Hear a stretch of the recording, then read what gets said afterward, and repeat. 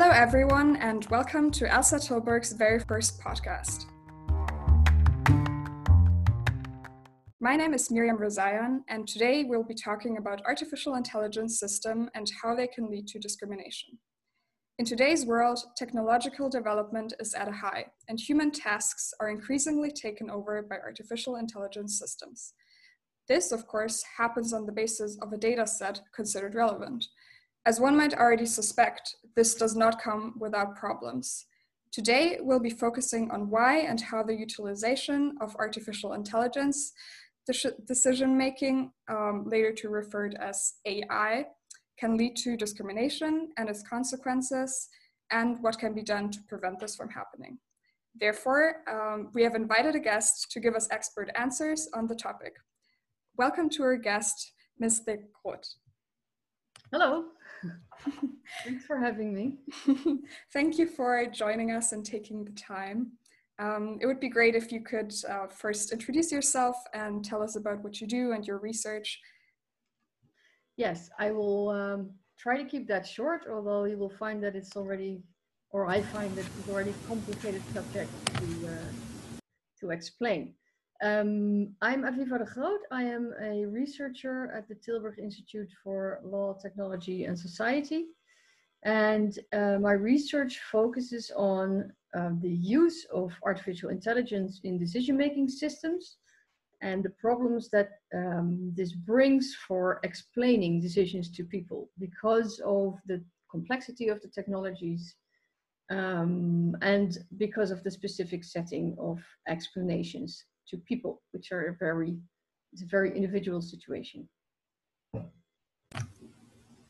Yes, I think that's definitely a very important. Yeah, that, indeed. A very important topic. So I thought that perhaps we can start with an introduction of the topic so it's clear to everyone what we're talking about, because I think we often hear about AI systems and the technology behind it, but what exactly are these artificial intelligence and decision-making systems? Yes, I think that's a very good question. And I didn't explain more about what I do because this is basically the explanation for that as well. The point is, when we talk about AI decision-making systems, we should first explain what we mean by AI and then by decision-making systems, as you rightly point out. And if we talk about AI, this is already a little bit complex because the best way to describe artificial intelligence is probably as a field of research concerned with using computational methods to create knowledge that we can act on.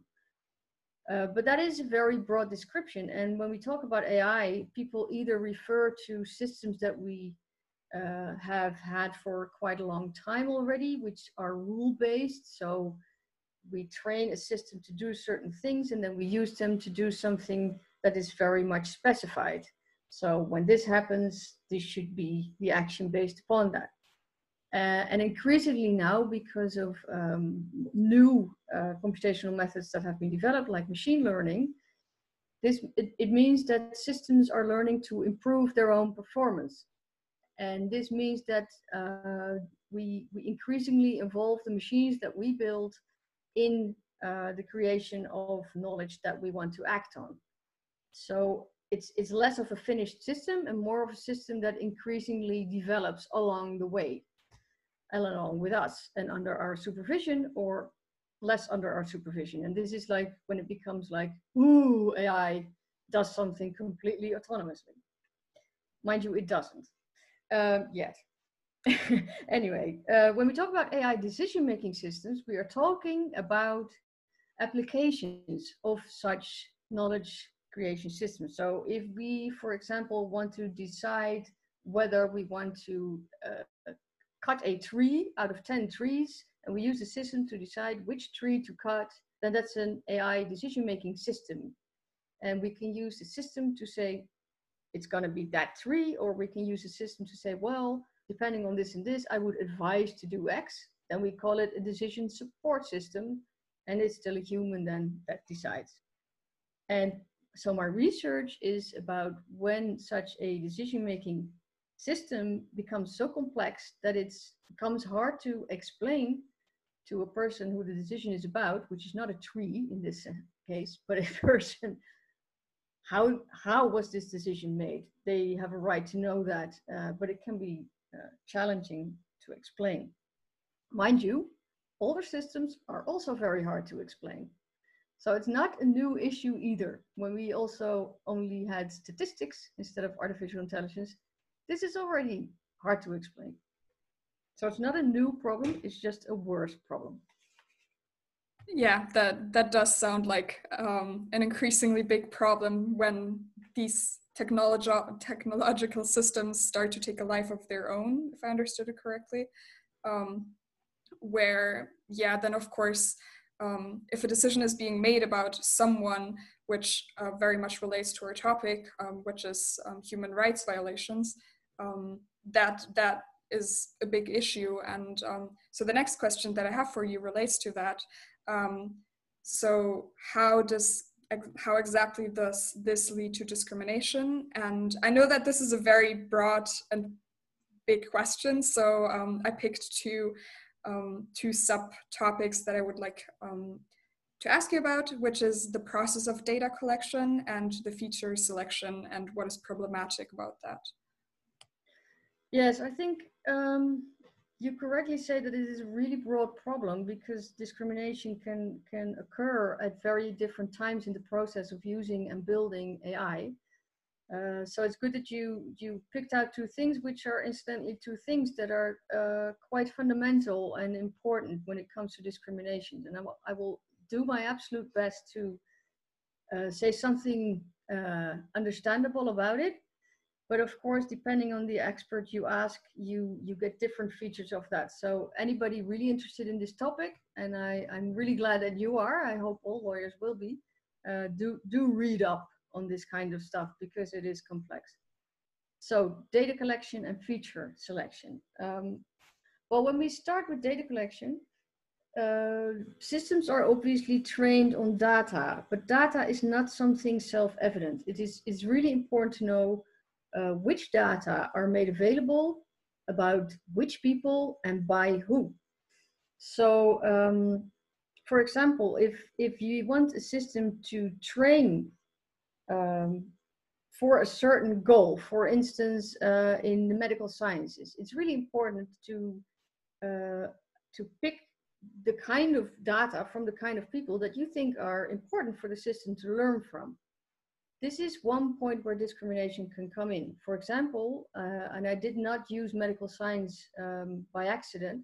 In medical sciences, a lot of training of systems also before AI was done on very narrow groups of people, mostly males and not including females, for example, but also white males and not including people of color, for example. So that means that the research output is then already discriminatory in that it is based on a certain group of people, and the results will probably also be good for those kind of people, but perhaps not for the others.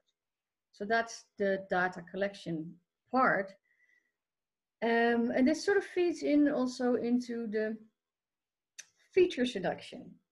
So if you look at what happens there, then we use systems increasingly to look at this data, and instead of us saying, well, look for things like this or this, they look for things that occur at the same time. So, and that's a correlation. So what may happen, and I go away from medical science now to go to another example.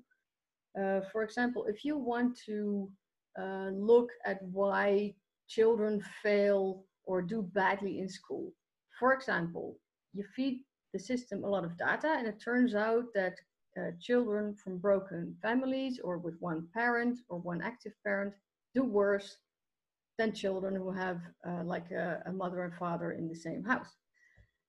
Then that is a correlation. It doesn't say anything about what causes the child to not do so well in school.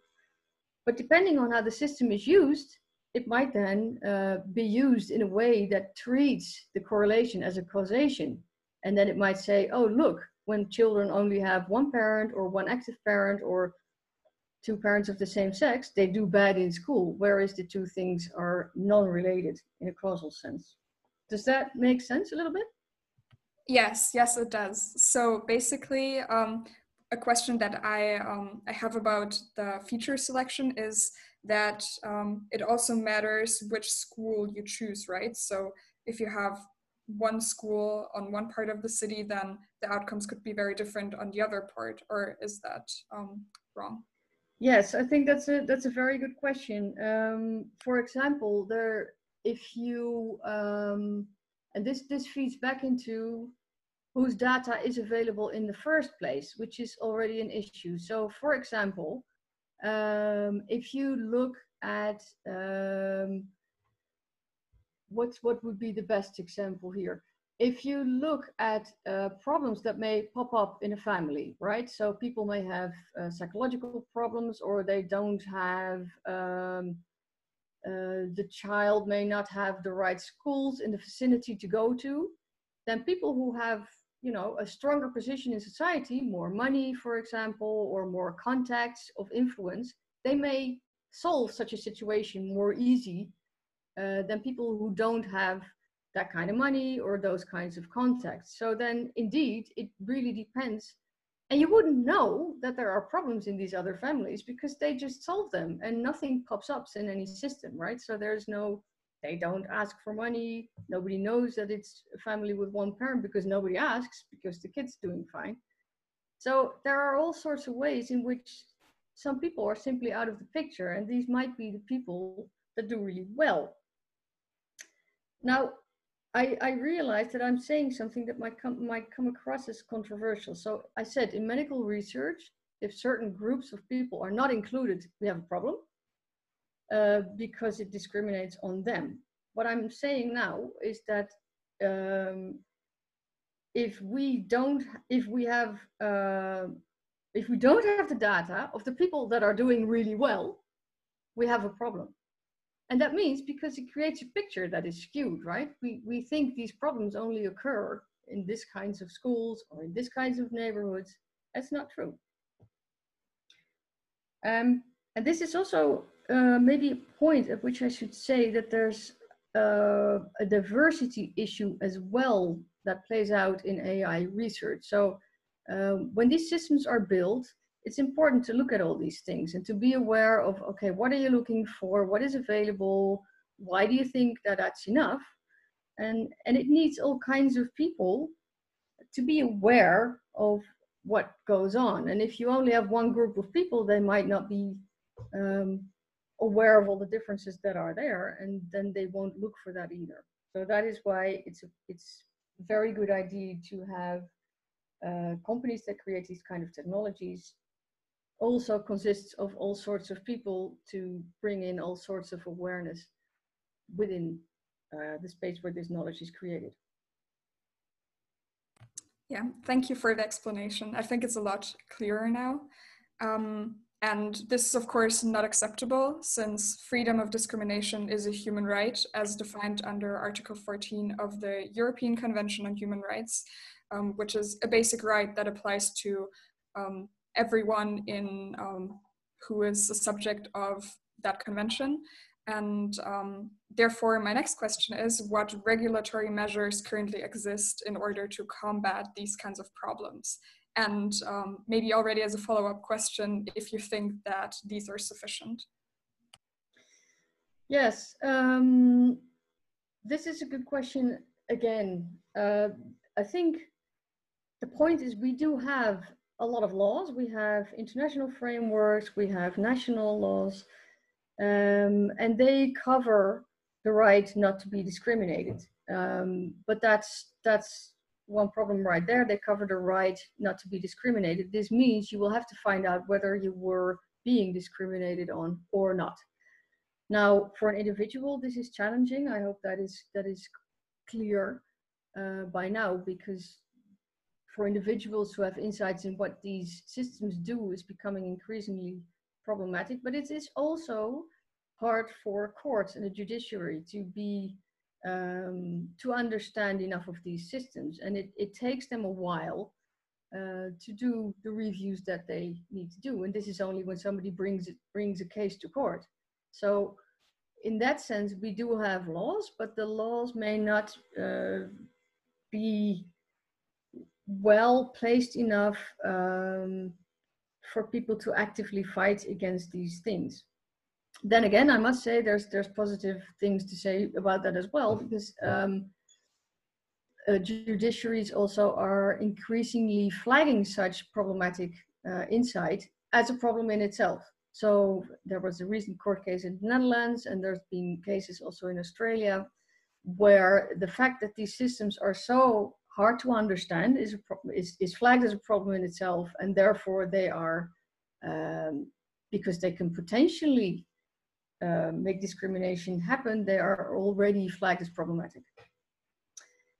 And this sort of brings us to another point. Many human rights are very much framed individually, and we've already seen how this is hard for individuals because they can't really understand what's happening and fight for their rights.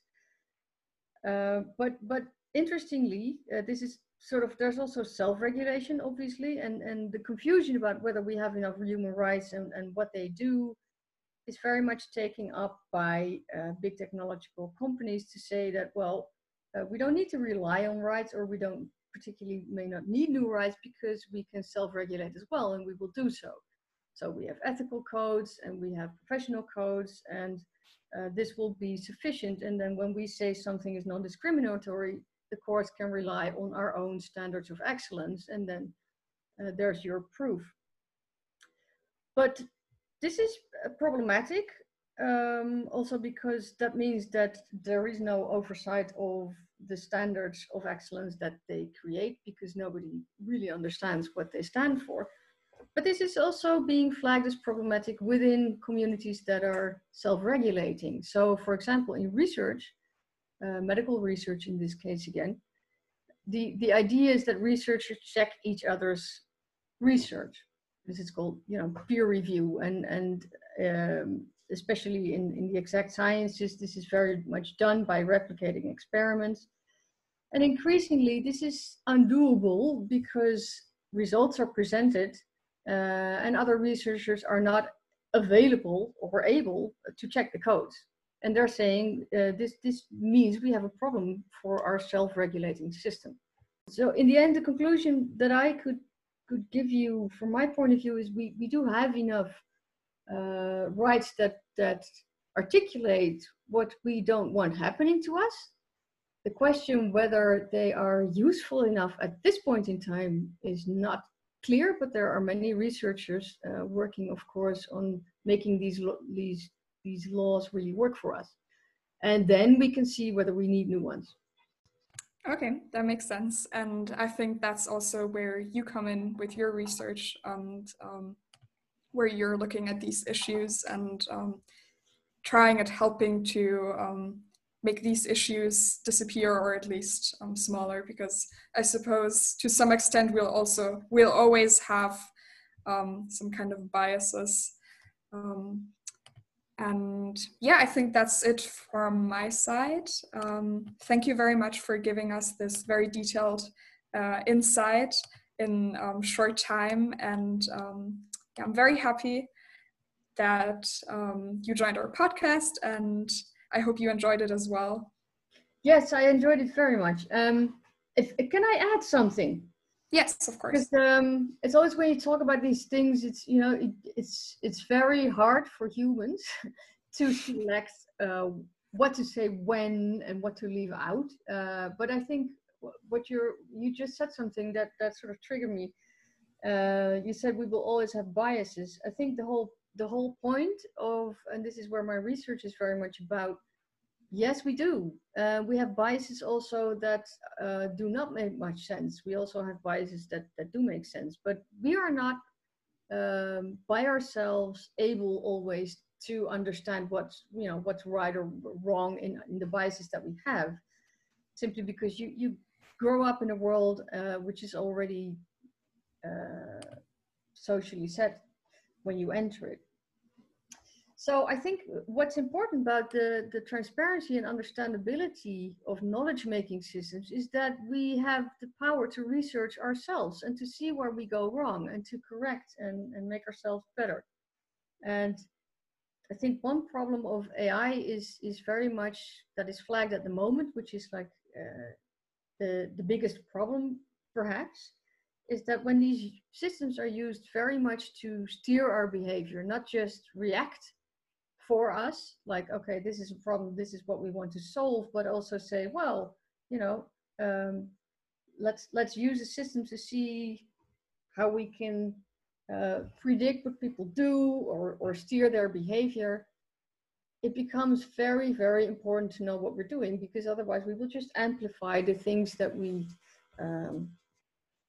we do that we find hard to research for ourselves already. And if they become hidden in systems that we use, then we don't even know how to improve ourselves. And I think we still have some improving to do. Yeah, that's definitely what it sounds like. And I think I can speak for everyone when I say that I hope that we will see improvements on that in the future. Yeah, because then we can have some, I mean, they do help us create good knowledge, right? I mean, we could make that happen. So yeah, once again, thank you very much. Yeah, thank you. Thank you for being interested in the topic. And if there's any follow-up questions, just do like you do. I would advise to students and just email people, call people, and this is how we create knowledge together, right? As humans.